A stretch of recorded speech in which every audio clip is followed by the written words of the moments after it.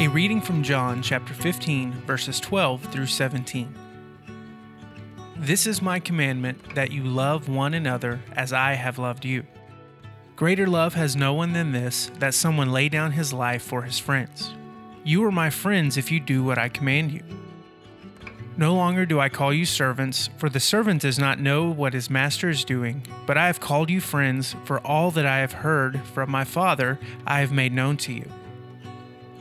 You did not choose me, but I chose you, and appointed you that you should go and bear fruit, and that your fruit should abide, so that whatever you ask the Father in my name, he may give it to you.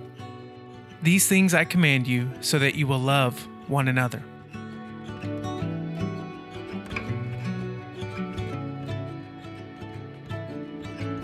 Jesus exemplifies the love of God like no other. He and the Father are one, and God is love, thus Jesus is love. In this passage, Jesus is giving final instructions to the disciples before he is crucified. His commandment: love one another.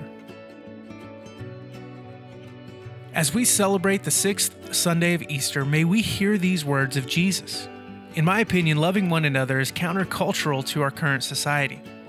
The word love is used in abundance, but the act of loving one another is few and far between.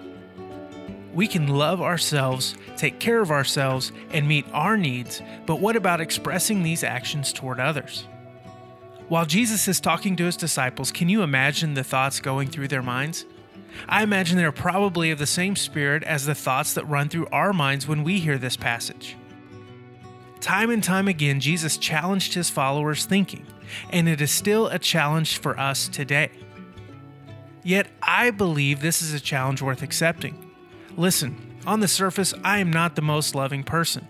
It is a struggle for me.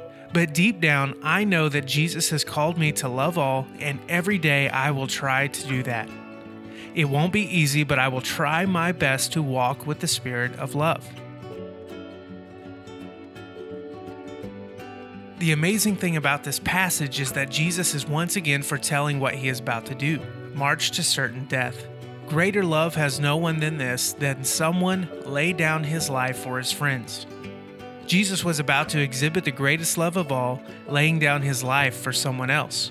And this is the full extent of loving one another. Will Jesus ask us to give up our life for someone else? Maybe, maybe not. But I believe Jesus is asking us to consider if we can. Can we lay down our lives for someone else? Because that is truly loving one another. Let us pray. Faithful God, make our hearts bold with love for one another. Pour out your Spirit upon all people, that we may live your justice and sing and praise the new song of your marvelous victory. Amen.